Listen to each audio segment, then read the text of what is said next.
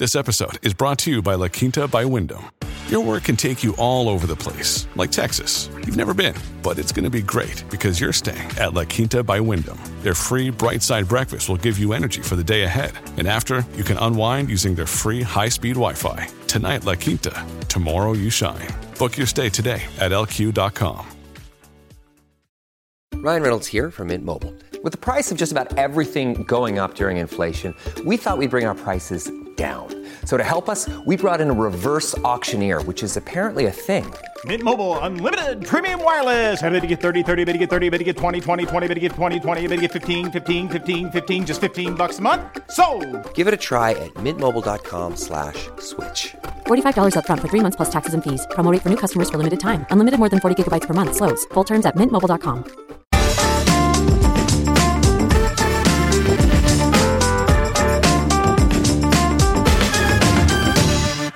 Hello and welcome to The Bunker. I'm Arthur Snell. We hear a lot these days about global Britain, and it's often pretty hard to know what that means. But one definition might be those strange little bits of empire that still are under the control of the British government, places like the Cayman Islands, the Channel Islands, Gibraltar. And of course, those places these days are associated with offshore finance and interesting types of tax management. It is often said that Britain remains one of the world's leaders in tax injustice.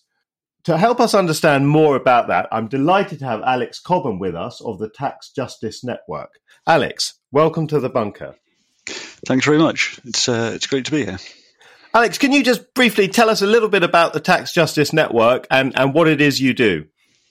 Sure. So we're an independent international network set up by my predecessor and chair, John Christensen, in 2003. And John had been the economic advisor to the island of Jersey, so he knew very well of which he talked. And he brought together a network of people from around the world, lawyers, economists and accountants and others, who could all see how, very technical discussions around tax internationally often ended up overlooking any kind of social justice concerns. They get very easily lost in the weeds, and we end up arguing about, the angels on the pinhead of transfer pricing instead of thinking about all of the inequalities that flow from it when our corporate tax rules don't work, for example.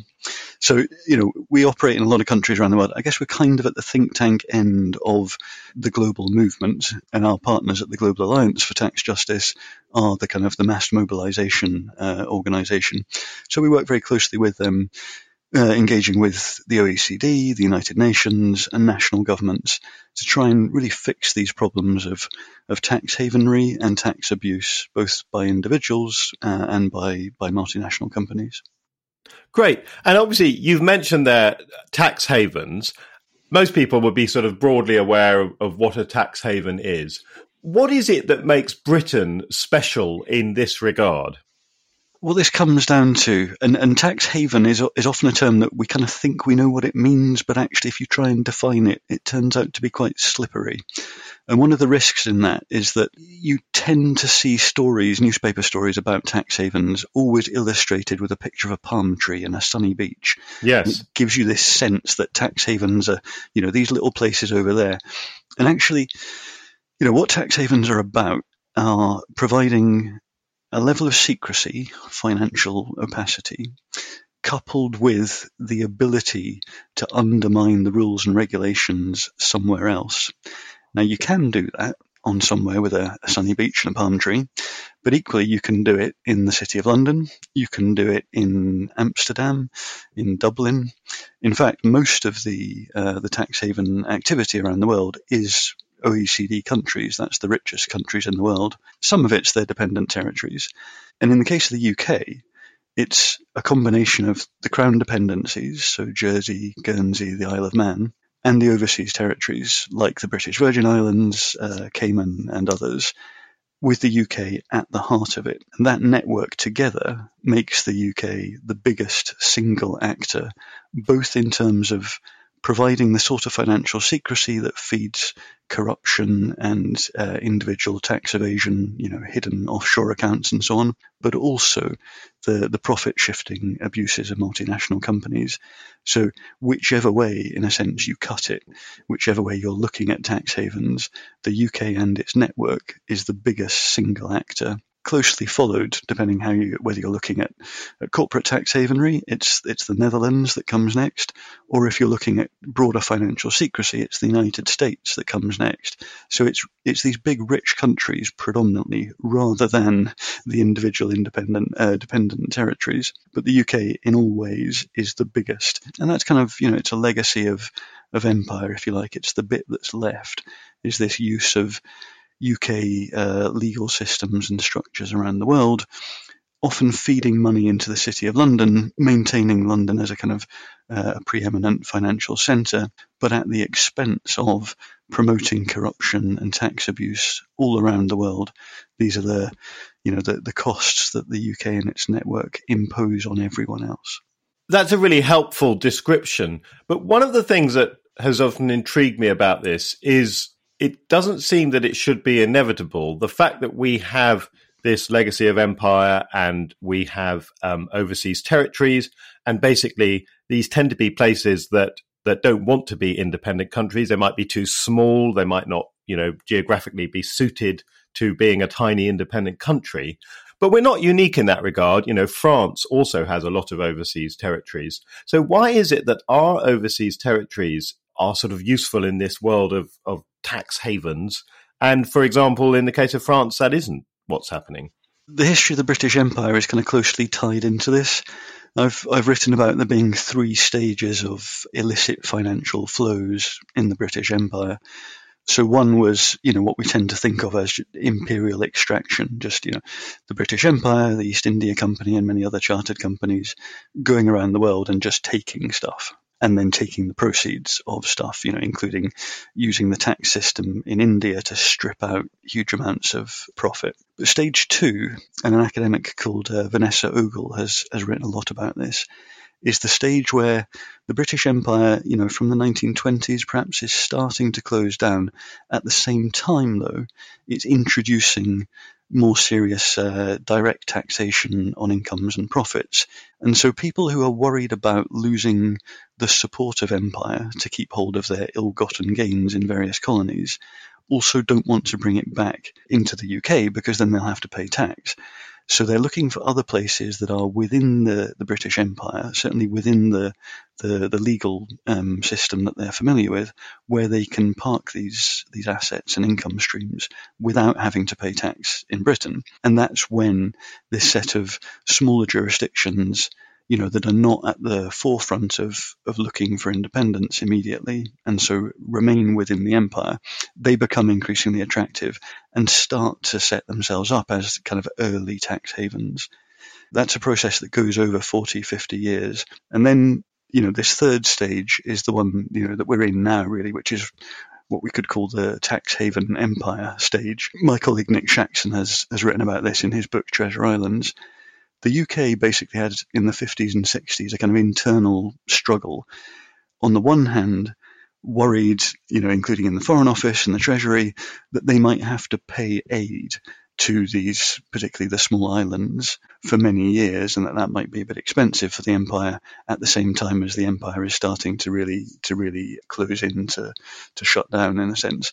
The Bank of England is concerned that if you encourage these places to become tax havens, they may come back and bite you. They may undermine Britain's own tax revenues. And so a kind of deal is done whereby all of these places, or a lot of them, are encouraged to go down the route of tax havenry, to kind of join in the race to the bottom, to make it easier to have financial secrecy and to strip profits from other places, as long as they don't do that to the UK, and instead they funnel the money back into the City of London. We don't need to pay them aid. They've got a kind of an alternative development path, and it makes the City of London bigger. So, everyone's a winner. Great, right? In the sort of potted history that you gave us, it's easy to see how people within the sort of British bubble, whether it was the British Empire or Britain itself, people or companies, would avail themselves of these sort of quirky jurisdictions that came under the British umbrella. But at the moment, these tax havens, the majority of their kind of business is coming globally, isn't it? It's Chinese billionaires, it's Russian oligarchs, it's hedge funds based in North America. So when did that shift happen? When did this start to become a global industry? That's a great question. And, I think you see it as a gradual process, but probably again, I'd make that distinction between the role of multinational companies, which starts to develop kind of more explosively, only really from the 1990s. So, our research particularly on US headquartered multinationals, where you have better data in general, you can see in the 1990s, the early 90s, only 5% growing to 10% of their global profits are being shifted away from the places where they're really making their money. Roll forward 20 years, and by the 2010s, that has become 25 to 30% of their global profits. So you get this explosion, and it really starts from the 90s when, companies get more and more focused and they're listening to their big four accounting firm tax advisors.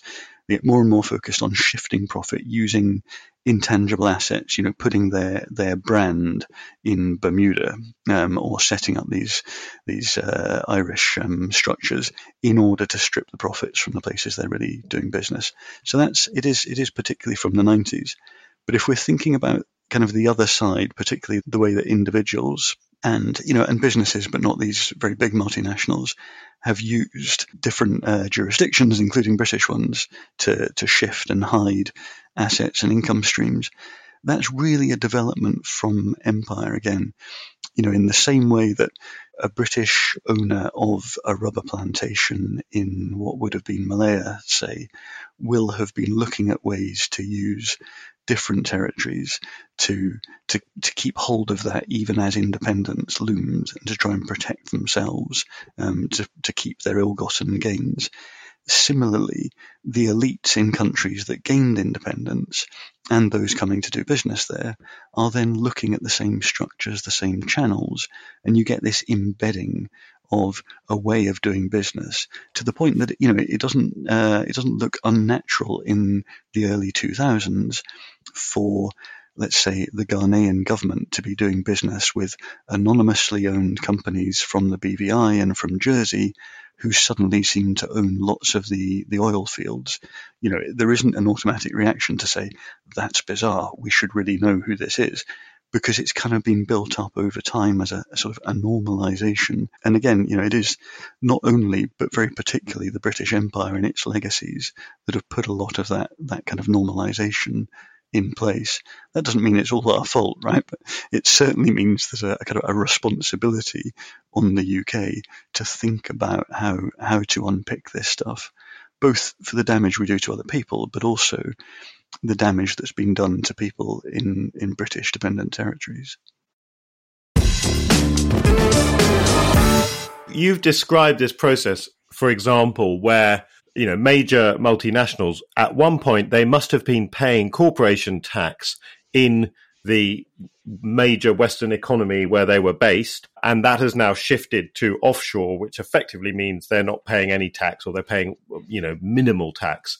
That means, governments in, whether it's Britain, France, Netherlands, wherever, have a lot less money from the corporate tax revenues. But of course, the other impact of this is kleptocracy. It's people in countries which have much looser regulatory and judicial systems, where basically wholesale theft is happening, whether it's, the Russian privatizations, which sort of strip the country bare, or parts of Africa and hydrocarbon deals and so on.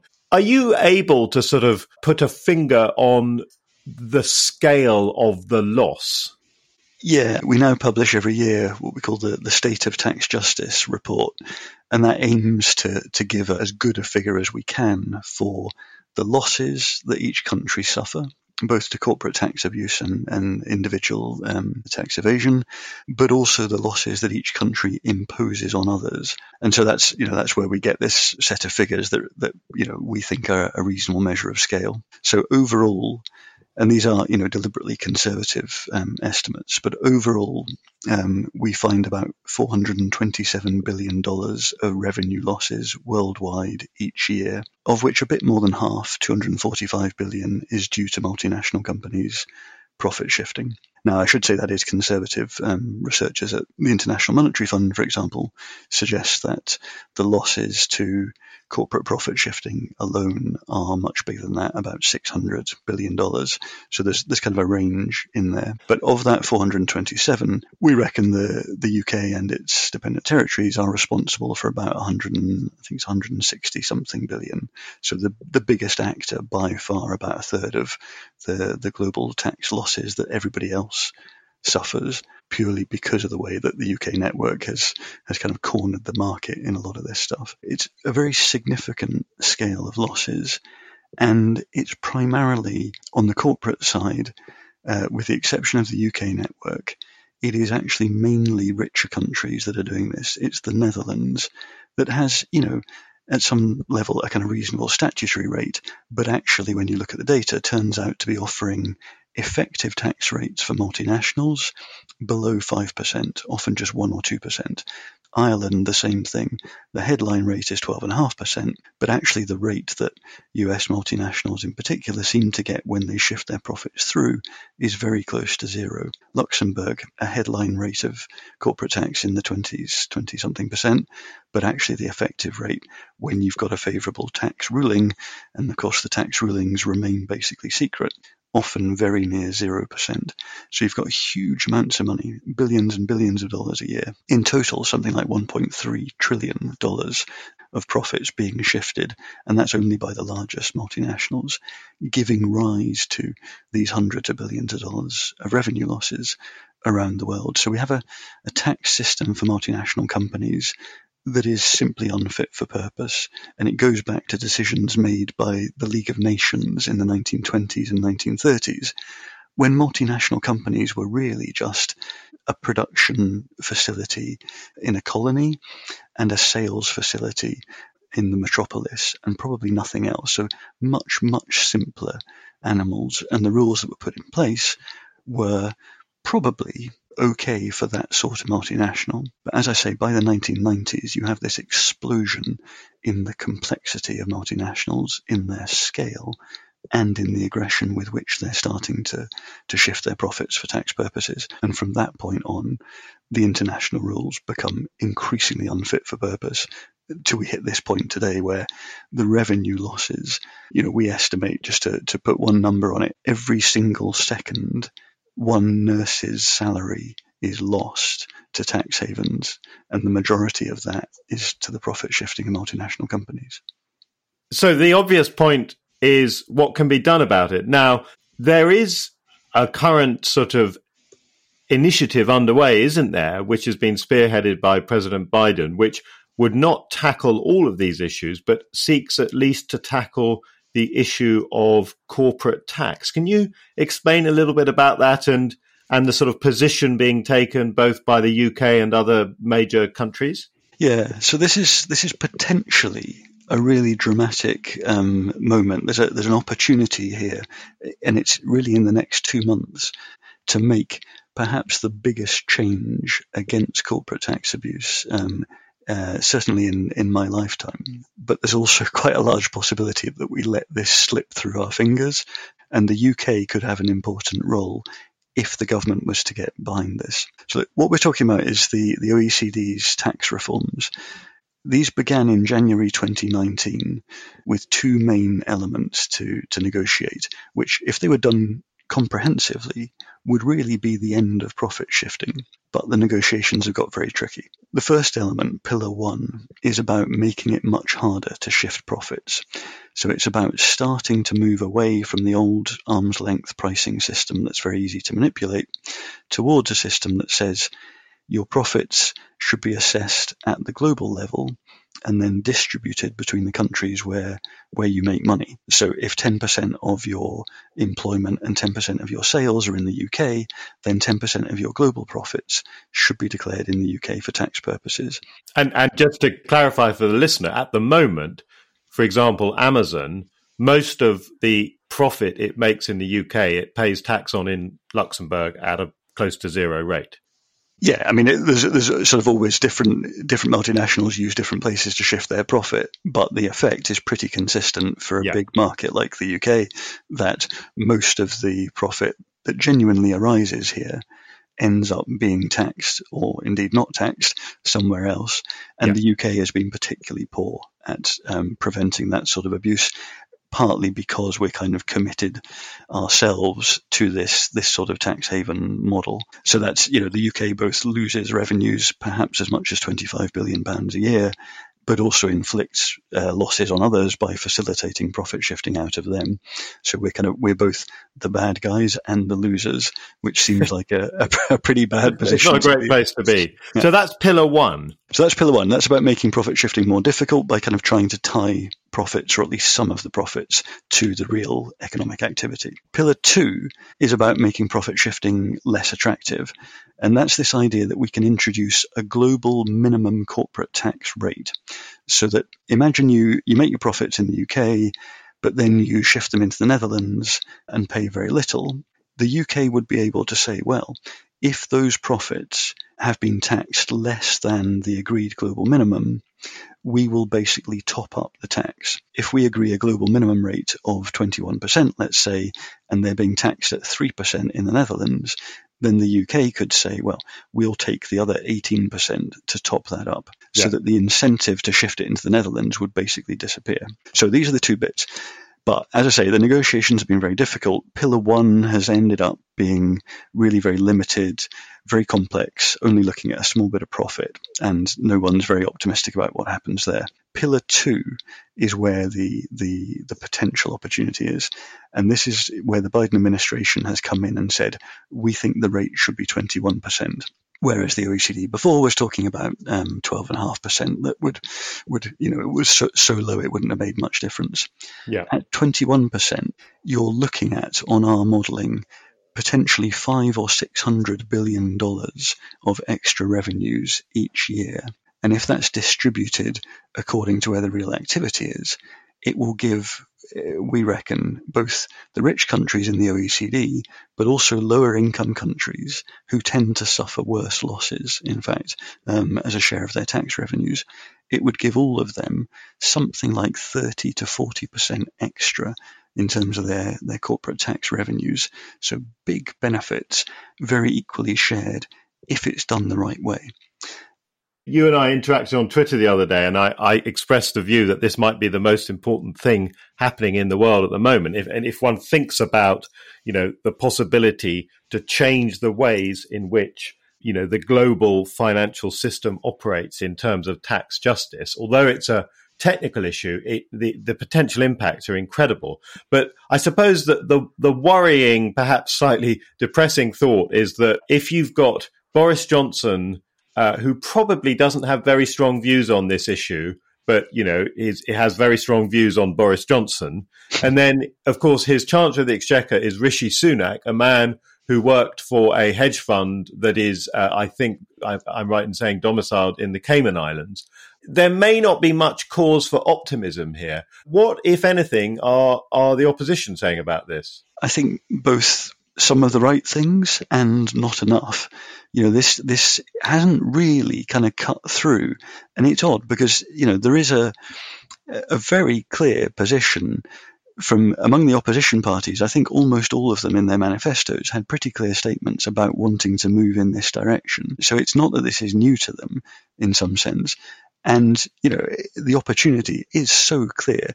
The public support to end the corporate use of tax havens is almost unanimous. I mean, it comes back the most striking numbers in polling and in focus groups, and the government knows this too because it's true of their supporters as much as anyone. Nobody likes corporate tax abuse, and everyone can see the problem. And, add to that the fact that there's so much potential revenue there for the government to fund building back after the pandemic and meeting some of the pandemic costs. This should be a complete no-brainer. And if the government's not doing it, it's an open door for the opposition. Now, the Labour Party has raised it and has started to to put questions in Parliament and so on. But we haven't really seen the kind of public focus on this that I think we need to drive some kind of more positive engagement from the government, or at least have them be clear that they're not doing it and why they're not doing it. Outside the sort of front benches on either side, are there particular sort of politicians, MPs who are talking about this? And I'm asking that partly because I imagine a lot of our listeners, having heard what you said, will really want to sort of inform themselves and maybe, express their own views on this issue. Yeah, I mean, if you want someone who really knows what they're talking about, then Prem Sikka in the House of Lords, who is, I should say, one of our senior advisors, is, an accounting professor who has worked on these issues for decades and is extremely well versed and continually raises these questions in the House of Lords. But again, doesn't always have, that doesn't always get the profile that it might do. We also see it on the back benches, and, people like Margaret Hodge, who've worked on tax for a long time, are again very clear on kind of what this means. And one element of this is getting country by country reporting from multinational companies into the public domain. That's information that basically says, our activity is over here and our profits are over there, to allow you to to start holding the companies to account. The European Union is about to put through a measure to make that data be required to be published, and the UK has always said it would do it as part of a multilateral process. Well, we're out of the EU now, but if the EU is doing it, then the UK should be doing it too. And that's one step to making sure that we make progress over time, that we don't allow profit shifting just to continue. But again, the government, that in fact the legislation for that has already gone through. It went through in 2016. The government has refused to this day to use that legislation simply to give us transparency about the scale of profit shifting by multinationals in the UK. This has to become a focus of more political activity. And, I should say our good colleagues at Tax Justice UK, along with the Fair Tax Foundation and Tax Watch UK, there is a constellation there of civil society actors really leading this push, and church action against church action for tax justice. So lots of organisations now beginning really to bang the drum on this. If people want to go and get information from them about the position in the UK, about the position of your own MP, then that's the way to go. There are opportunities to get involved, and it is such a small window now. This really will be decided in effect within the next 6 weeks or so. So it's time. If ever anyone wanted the opportunity to get involved, it's now. Well, that seems like the perfect point to stop. We'll make sure that some of those organisations that you've mentioned are available in the notes that go with this podcast. It just remains for me, Alex, to thank you. You've managed to turn one of the driest subjects imaginable, corporate tax at the global level, into a really fascinating and I think urgent discussion. So thank you for joining us in the bunker. Well, thanks a lot. Listeners, remember there's a new Bunker Daily every Wednesday, Thursday and Saturday, with Start Your Week on Mondays and the main panel show on Tuesdays. Be sure to subscribe so you don't miss out on any new episodes. You can also back the Bunker on the crowdfunding platform Patreon. Just see our Twitter or Facebook, or search Patreon Bunker Podcast. See you next time.